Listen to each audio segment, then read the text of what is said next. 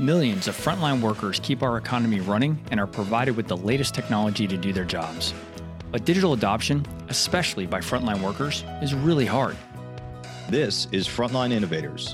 We explore how to overcome challenges and achieve success when we empower our essential workers. I'm Justin Lake. And I'm Gene Signorini. Together, we speak with experts who are leading the way and driving digital transformation to the front line. This podcast is sponsored by Skillful, on a mission to help frontline workers learn and use the technology needed to succeed in their jobs. I'm your host, Justin Lake, and we've got another awesome episode lined up for today. Today's guest is passionate about helping organizations adopt digital technologies to achieve benefits faster. He's a ProSci certified change practitioner and is currently the director of IT, OCM, and change enablement at Mattel. Please welcome to the show, Tony Fouturos. Hey, Tony. Hey, thanks for having me, Justin. So glad you're here. And I'm glad I get to ask you the question, what do you see as the biggest challenge facing the deskless workforce today? Well, it's interesting because it's the same challenge we're all facing. It's really about capacity, right? Things are changing so much, so furiously that as individuals, we're all trying to deal with not only the changes that are occurring in work, but also the changes that are occurring, within our individual lives. I am a firm believer that deskless workers, frontline workers, are acutely impacted by this. If you think about what's been going on over the last 3 to 4 years with COVID and all the challenges and labor market changes that occurred as a result of that.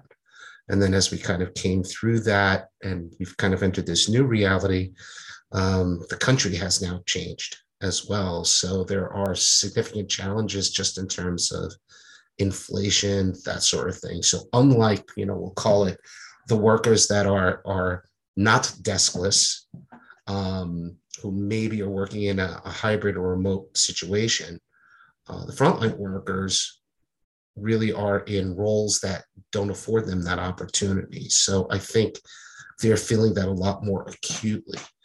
So change capacity I am seeing is really the challenge that we're having, particularly with that group of people. Yeah. You just mentioned this whole conversation about knowledge workers and remote work or hybrid work environments and stuff like that. And if I see one more freaking post on LinkedIn about people talking about Zoom fatigue and questioning hybrid work and all this other stuff, it's driving me crazy because it leaves out the overwhelming majority of the workers in the economy aren't having that conversation. And so truly it's literally 20 or 25% of the workforce is sitting on LinkedIn bitching about, hybrid work environments or whether they should have to go back to the office or not. And it just seems so, I'm not saying it's not a legitimate question to ask. It just seems like, my goodness, every minute that we're talking about that stuff, we're not talking about the fact that the men and women on the front lines don't have that luxury. Right. No, completely understood. I mean, I kind of look at it as everyone's got a different set of issues, right? For the folks that are maybe in remote and hybrid situations, they may be more acutely feeling the pinch of home life, right? Which we know a lot of people were really trying to surf their children. I literally have 2 dogs laying right next to me as we're talking. Yep. So I think there are unique challenges associated with that group, but I think the frontline workers in particular have really gone through a significantly challenging period. So when it comes to change management and introducing technologies, I just feel that uphill battle that the frontline workers are facing, that slope is still pretty steep right now. Yeah. You mentioned inflation. I think you're the first person on Frontline Innovators to mention inflation because we really hadn't been talking a lot about inflation prior to the last couple of months. Right. And you just made me realize that, inflation certainly affects all of us, but it may affect some of the men and women on the front lines in unique ways. Just because of the profile of their work and just the nature of their pay levels and things like that could be impacting, how they're absorbing, or have an impact on how they feel that pain.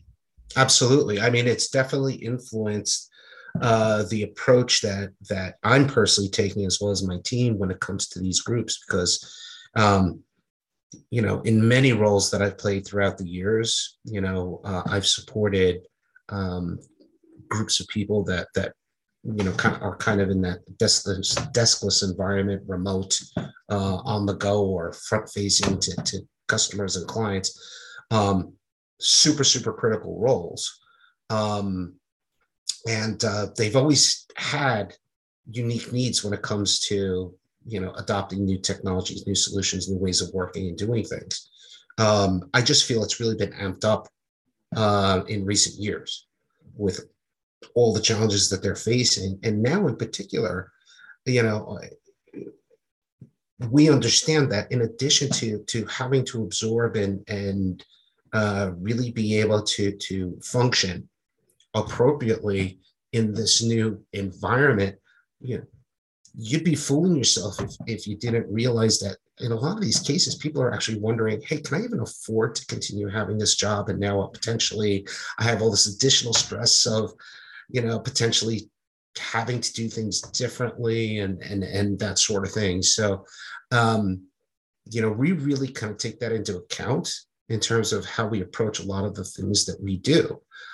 It's something that we embed into our teams. It's really a filter that we look through to ensure that the best laid plans, right? Right. Whenever there's a project plan to implement something new or whatever the case may be, not everything is going to go exactly as planned, right? So, we always try to kind of apply that filter when we're working with these groups to help even the project teams understand that, hey, this is a very different environment than, let's say, the accounting department or the whatever department or that sort of thing. So, yeah, it's something that we really have to be careful about in these days. That it's something I'm acutely aware of, and I'm sure a lot of my colleagues that support these folks are also very aware of. There are a couple of things that I want to come back to, specifically about capacity and the impact that has on, or how that is exacerbated through turnover and unfilled positions and stuff like that. But I want to pause on that for a minute. Sure. I want to give our audience a little bit of a background on who they're hearing from here. So give us a little bit about your background.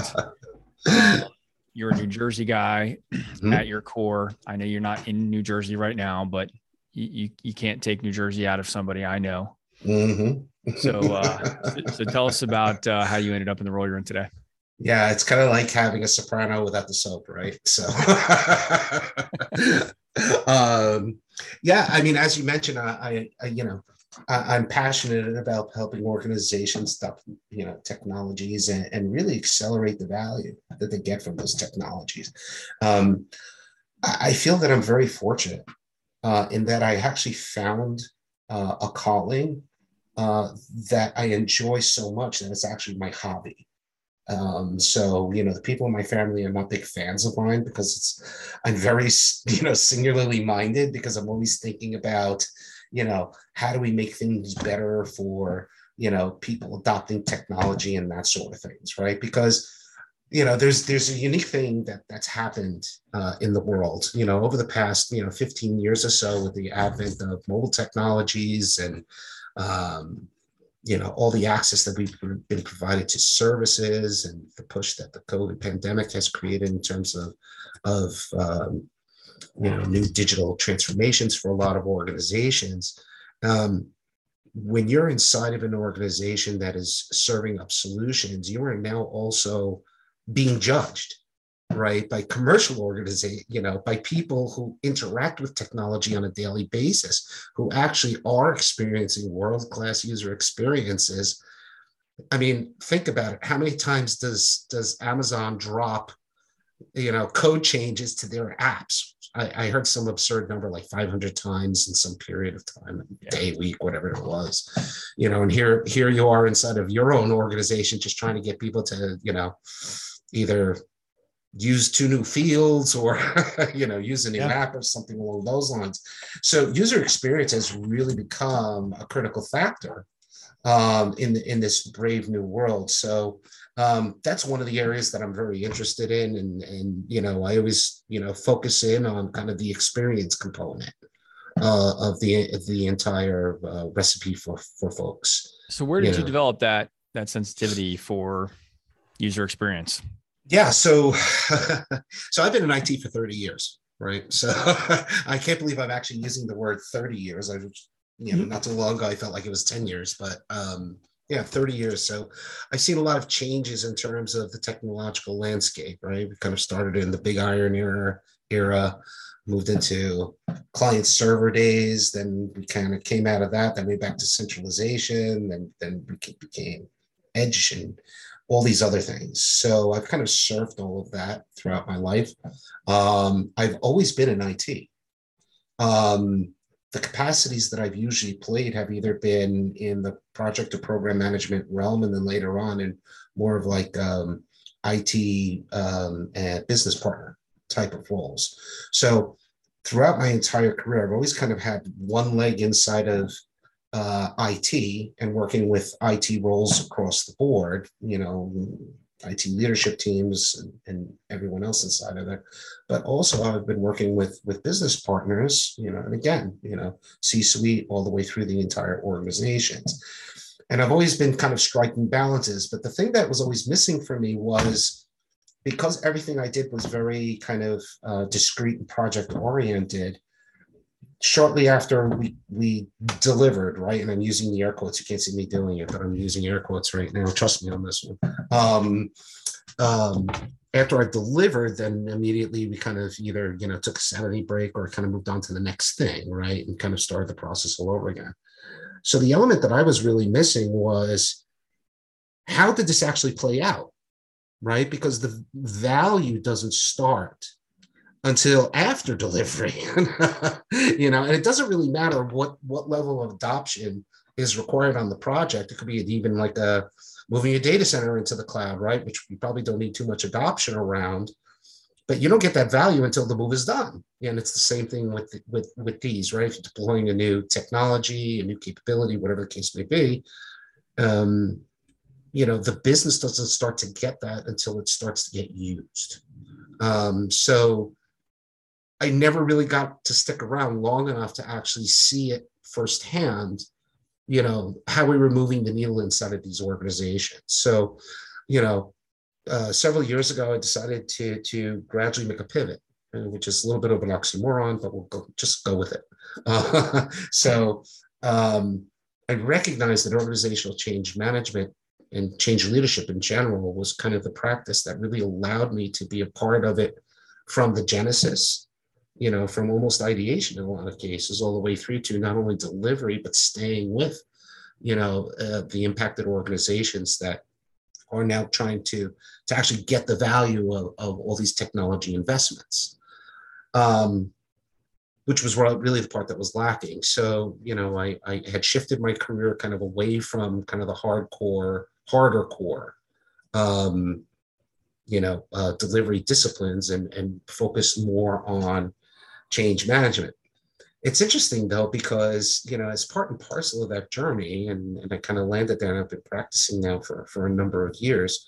My IT background, project management background, and now, the expertise that I've developed in change leadership. I've realized that, like a lot of other professions, we're kind of like doctors. All of us have general practitioner skills, right? Like we know how to take temperatures, read blood tests, all that other fun stuff. But I have a lot of colleagues that, in the industry where, for example, they don't have as deep an IT experience as I do.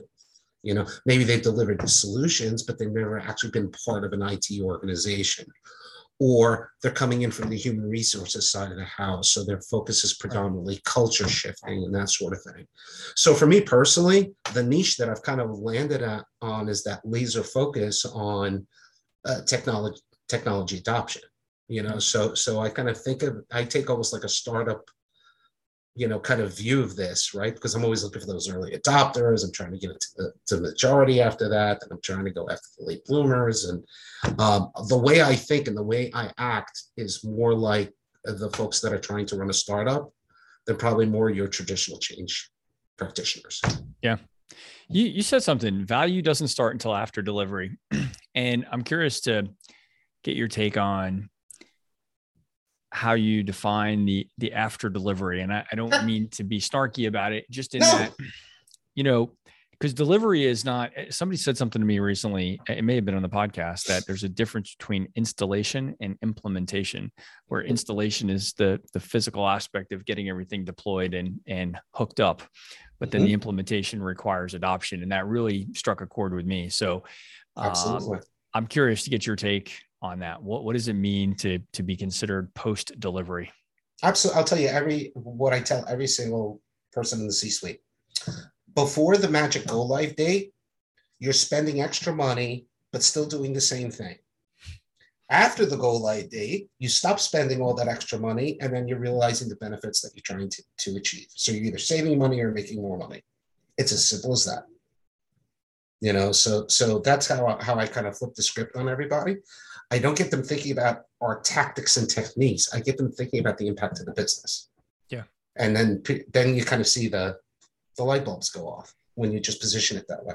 See, this is interesting. The way you answered that question, I think is important, because what it tells me is, or validates something I believe to be true, which is that many times the C-suite doesn't really understand the difference between installation and implementation, right? Whether you use those terms or have some other way to describe the readiness of use of that new technology. So they have probably been a part of making the decision to make significant investments in this new technology to get some transformative benefit to the business. But then it seems like all the focus has been on which tech, how much tech, which brand names, all of that kind of stuff. What's the budget? And then the human adoption side of that is just like, oh yeah, well, everybody's just got to use it, right? It's just going to kind of happen, right? That's right. We know that that's just not true. So it sounds like you're finding that in the organizations that you've worked around, that you've had to be a part of persuading other members of the leadership team that, listen, this isn't just going to happen automatically. Yeah. I mean, luckily I don't find that I have to persuade too hard. People kind of inherently get that.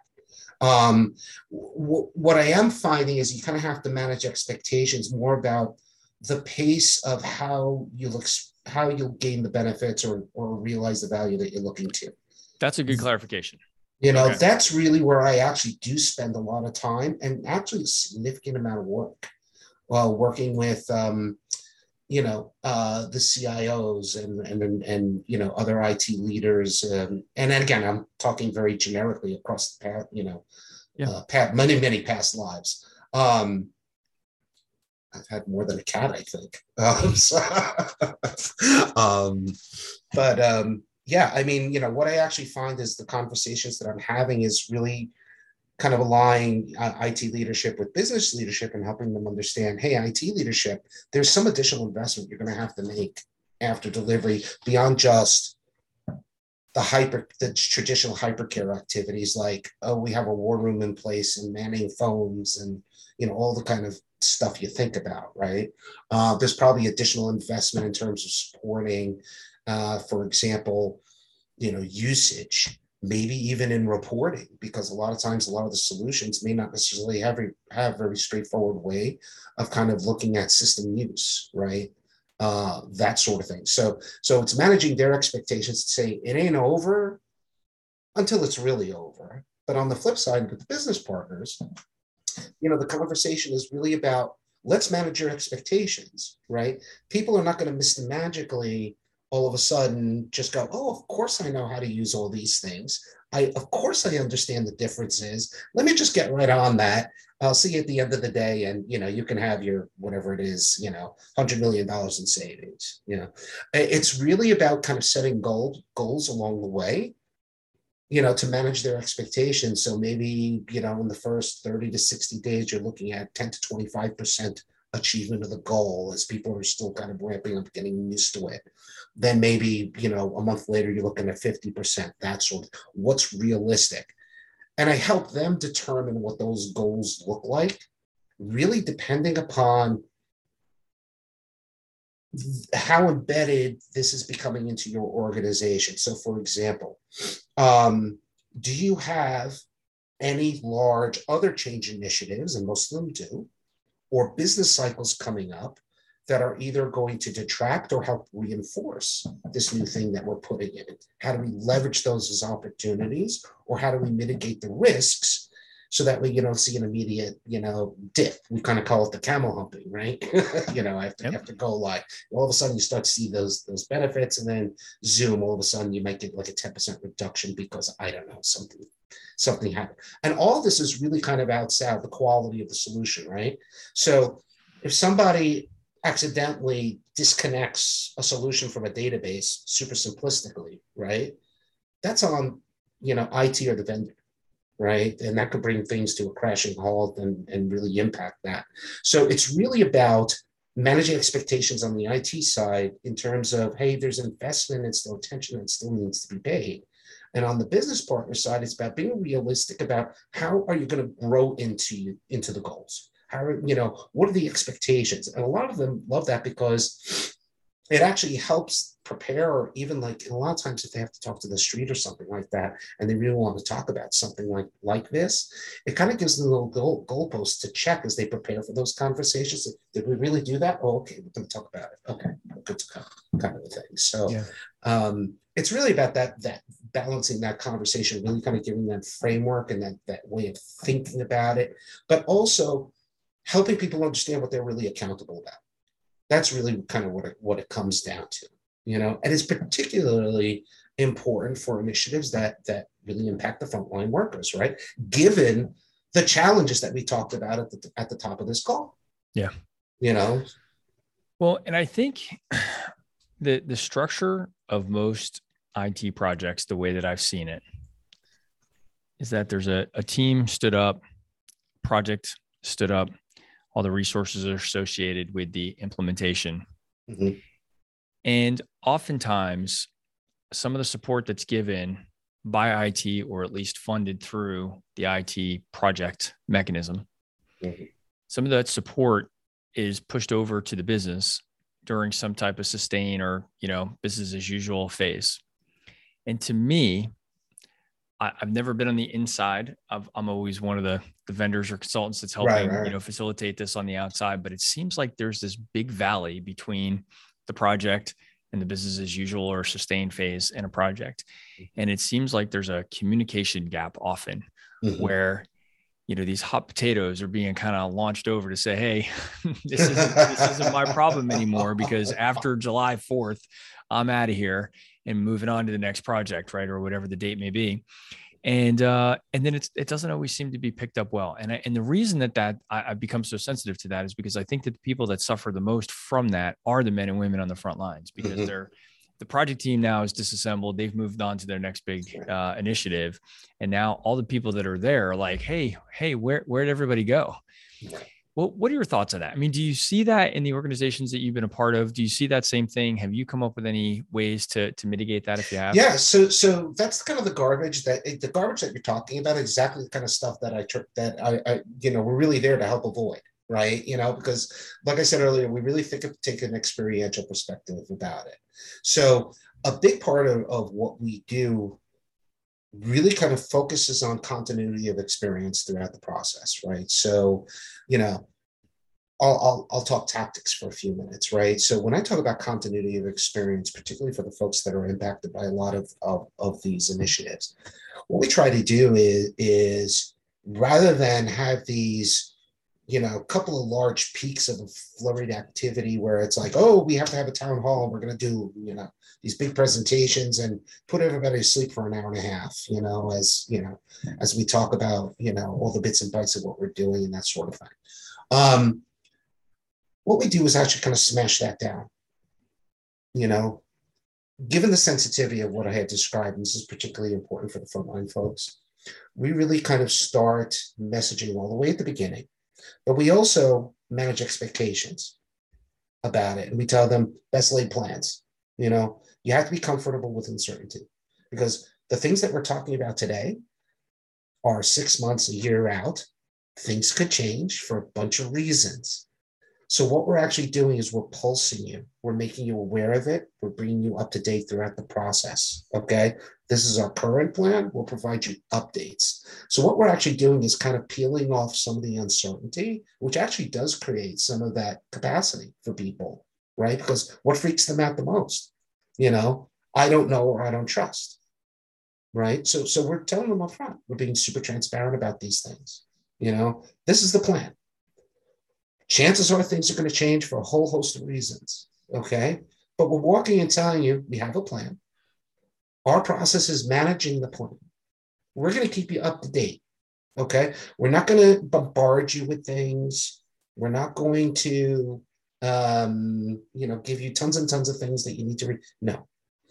We're just going to keep you up to date. These are the points in the process, regardless of whether the time slots move around, a month, a year, whatever the case may be. You're probably going to you might be involved in some testing or something like that. You're probably going to have to get trained on it. And then after that, we're coming up with a support process for you. So that way, once the project team does go, this is kind of how you get the help. And we're going to give you the names of the people that will help you and that sort of thing. So what we do is kind of smash things down, spread it out across the life cycle. Okay. And we're giving them manageable information according to some of the best practices that we've identified and implemented that have actually proven very effective, particularly for frontline worker folks. So just in terms of tactics and kind of addressing that valley, we're already smoothing out that valley because we're smashing it down and spreading it across from inception all the way through to way after go live and adoption. Now, what's the key from a tactical perspective? Particularly for the frontline workers, it's making sure their direct managers are part of that process, right? How do you get to their managers? You go to their bosses, So now we start getting into the importance of organizational alignment, right? Making sure that you're building in this two-way, engagement. I don't even call it communications because, again, I view communications as a tactic, but I'm talking about purely engagement and making sure that everybody stays aligned as we kind of move through that process. So we actually do spend a significant amount of time putting in those touch points, and we're building out those roles for those folks very, very early on to make sure that we can go ahead and pulse things. For a lot of frontline workers, they don't have access to things like emails and that sort of thing. Right. So what do you have to do? You have to rely on the manager, in a lot of instances, or print materials or whatever. It depends on the work environment, right? So I think you're spot on there, Tony. And I think it raises, it helps me understand the importance of frontline leadership for the success of, transformative initiatives like this. We've seen this in our business, in my day job, as I call it. And we've also heard this a lot on the podcast. I think there's been an extreme focus on transformational initiatives in the C-suite and down on the front lines, those men and women that are impacted.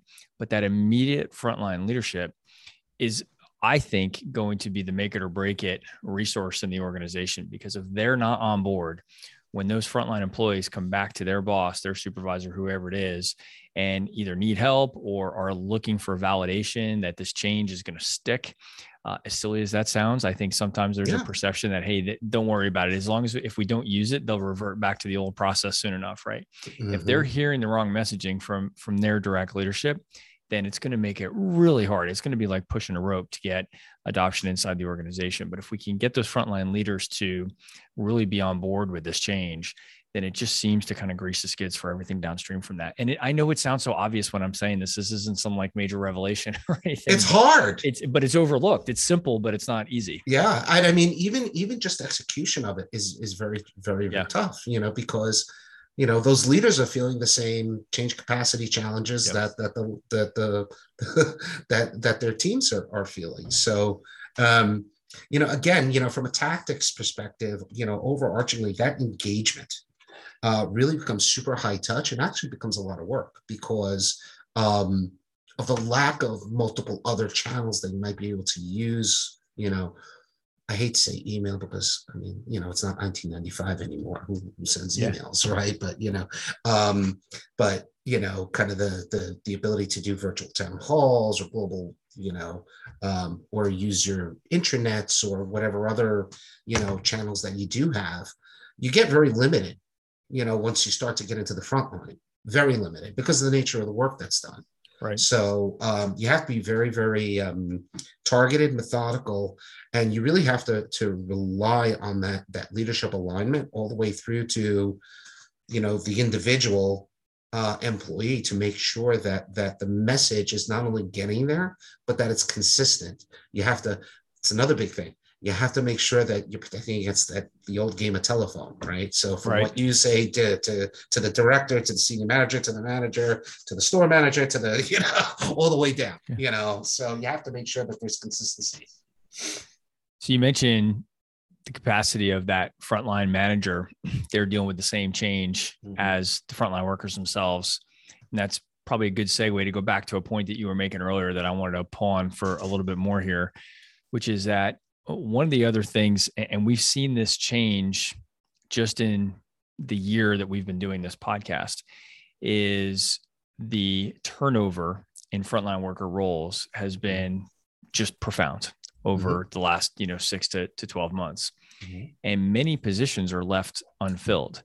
So now we have kind of the volume of change that's impacting all of us at all various levels throughout the organization. But what we're seeing really with frontline workers is that not only are they impacted by all this change, but they may have vacancies in positions adjacent to them, which means that they're trying to fill in, or that supervisor or manager that you and I were just talking about, they're making field service calls. They are running routes. They are working the store floor, right? Whatever that, work environment is, they're probably actually doing also the job that they are there to actually lead, because they're probably down a few headcount and they're trying to fill in some of the gaps.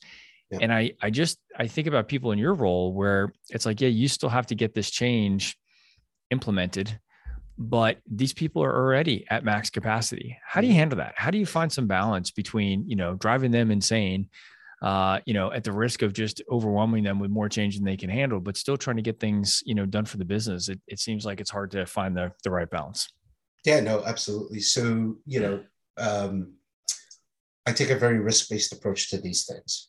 So, which means that I focus less on the condition and more on the impact that it can have on the thing that we're trying to accomplish. That's kind of where my North Star is in these situations. So if we see that we have, I'm dealing with this right now, we have certain initiatives that with people who have limited capacity and key roles, so, these become tough conversations kind of at the leadership and project levels, because now it's okay. This is going to kind of fill the capacity cup for a lot of these people. They're already kind of at their break points. They really can't. So that means that you can throw them in there, but they're not going to do it well, if at all. Right. Or, so what is the impact to that? The impact now becomes, hey, we're going to, run this train down these rails. And then guess what? Once we get to the Santa Fe overpass, guess what? The rails are missing. Kind of a situation to paint pictures. So, because we're having the conversations now, we can take steps to mitigate some of that. So some of the mitigation steps we can have. What about temp hires? How do we backfill that? How do we can we reorganize certain things in the name of the initiative of the project that we're trying to, whether it's temporarily or in some cases permanently? When I talk about taking a risk-based approach to things, the fact that we kind of go in with this, like I had mentioned, more of kind of a spread out approach to things to kind of normalize some of those peaks and valleys and get people more comfortable with uncertainty. The reason why we can do that is because our approach already kind of pulls these conversations, and we look for these things up front. It's part of our analyses. It's part of our kind of teeing these things up. I mean, we do look across the organization and we say, hey, what else are we going to be, challenged with over the course of this thing that we're trying to do? What are our busy business cycles? What other special things are happening? That sort of thing. We have these conversations up front so that we can front load everyone's expectations and say, this is what you're going to face. This is the likely outcomes. Want to roll the dice? Go for it. Or, let's, in certain areas, can we invest to help these people, right? How can we help these people?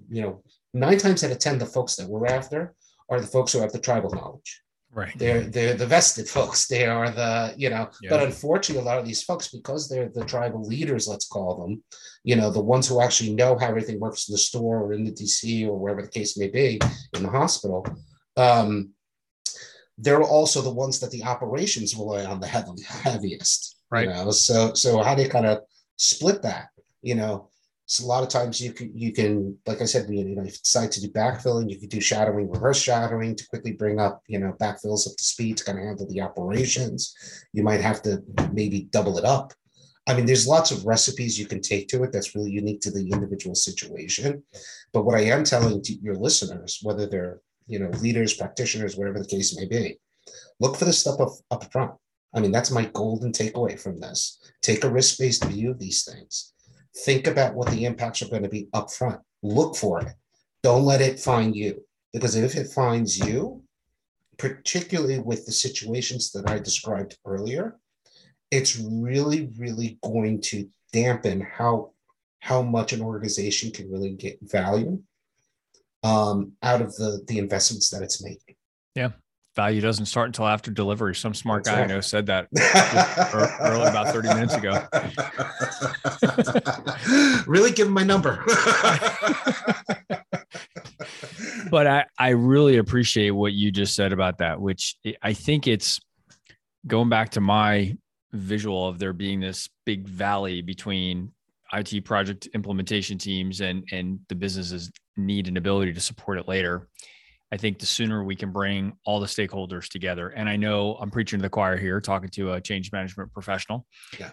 But for anybody else who's listening that hasn't been formally trained and necessarily experienced with change management strategy, I think there's so much focus on the front end of the change of the project teams and training and all of those other things that happen on the front end. But I love your point about just bringing these topics up earlier in the conversation and asking the question, who is going to be responsible, or who are all of the people that will be responsible for these things after we go live, after this project team stands down? And we shouldn't be waiting until we're in day 299 of a 300-day rollout, right? These conversations should be happening at the beginning of the project so that they can acclimate, and that transition, carrying the baton and handing it off to the next team should be as seamless as possible. And I know it's not going to be perfect, and I know it won't be totally seamless, but it just needs to be something that's thought out from the beginning. Yeah, you're absolutely right. And it's interesting because everything that we're talking about is not just unique to change practitioners. Anyone who's tasked with leading some sort of a change, this is really the thinking, whether you're transformation director or an HR leader or whatever you do for a living, God bless, right? It's really about, as you start to tackle this change, don't get caught, don't get excited. Of course you want to get started the whole 9 yards, but make sure you build in enough time into your strategy to be able to get out and feel out a lot of these challenges. Look at the plan that that people are proposing, poke holes in it, but always do it from the lens of what is the people impact that this is going to create. And when I talk about impact, I'm not talking about, do they feel ready for this? Of course not. Nobody's ever ready for this. Right. I mean, that's, but if you don't, get the resources that's needed, if you don't, or if, you kind of backload a lot of this stuff, what could the potential impacts be? Always look at it from an outcome-based perspective. So that way you can inform and start to have these conversations. It's better to have the conversation on the front 6 months ahead of time than it is to have it 6 weeks before something has to happen. Yeah. We all know this inherently, Yep. So, I always encourage anyone who has to lead change to really take that risk-based approach to their thinking. I love it. We're already running short of time here. Before we go, I want to ask you what you think is the biggest contribution that you've made and that you continue to make to the challenges we've talked about today. So there's one thing I'm very proud of. So in a former life, I worked for a medical device company, and we went through a significant transformation with the sales force. So the sales force is actually frontline workers in a lot of pharmaceutical and particularly medical device companies, because they are doing the selling and they're also delivering product on almost an as needed basis in a lot of cases. So we actually the transformation involved changes in terms of accountability for your inventory, but also, we automated, and it came off of paper, plus launched mobile devices. Yeah, that one almost killed me. But, the part that I'm particularly proud of is shortly after the go live, we found out that there was a case where a young man had been badly burned. So we're talking like 75% of his body. Wow. Our products were some of the products that could have saved his life. And because we implemented, not too long after this occurred, prior to this occurred, the team was actually able to locate all the inventory strewn across, the various geographies. And several folks actually got in their cars, drove to the hospital this young man was located, and was able to bring the product, very, very quickly. And from what I understand, this young man, it saved this young man's life. So that's something that I'm particularly proud of. And I am going to caveat that by saying I've heard 3 different versions of the story, because a lot of this was hearsay. Mm-hmm. But I heard it from 3 very credible, reliable sources. So I'm very proud of that. It's stuck with me for many, many years. And I apologize. I get very emotional when I talk about that story. What was the second part of your question? That's really it. And I can tell, okay, by the way, and I love that you shared that. And I think really it raises a really good point, Tony, when you share that story, that the things that we're talking about, sometimes they seem small, rolling out new technology for inventory tracking, or, like the example that you just talked about. Mm-hmm. These things may be the primary motivation for them may be big corporate objectives. And those are the reasons that these projects get funded. But the way that things like this permeate out into the human aspect, mm-hmm, that's really what it's all about. That's what the show is about. That's what I spend a lot of time, during my work day is really focusing on the people side of change. And I'm a technology geek. I love the concept of automating things and bringing new technology to, into fruition here. But at the end of the day, what we talk about here is the impact that it has on people. Your story was a great one. All of the stories that you've shared today, and I really appreciate you sharing them with us.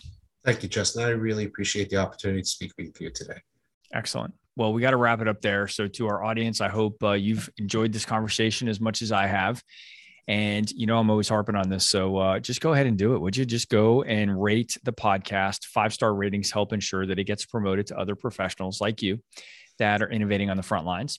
This podcast is sponsored by Skillful, the mobile digital adoption platform for deskless and frontline workers. Visit the website at skyllful.com. And we're always looking for new guests on the show. We've had a few of our guests recommend other future guests. So Tony, no pressure on you, but we are always looking for other guests on the show. So if you know somebody that would be a good fit, or you out there in the listening audience, we'd love to hear about it. Make an introduction on LinkedIn, and we'll get them on the show. Tony, thanks again for your time today.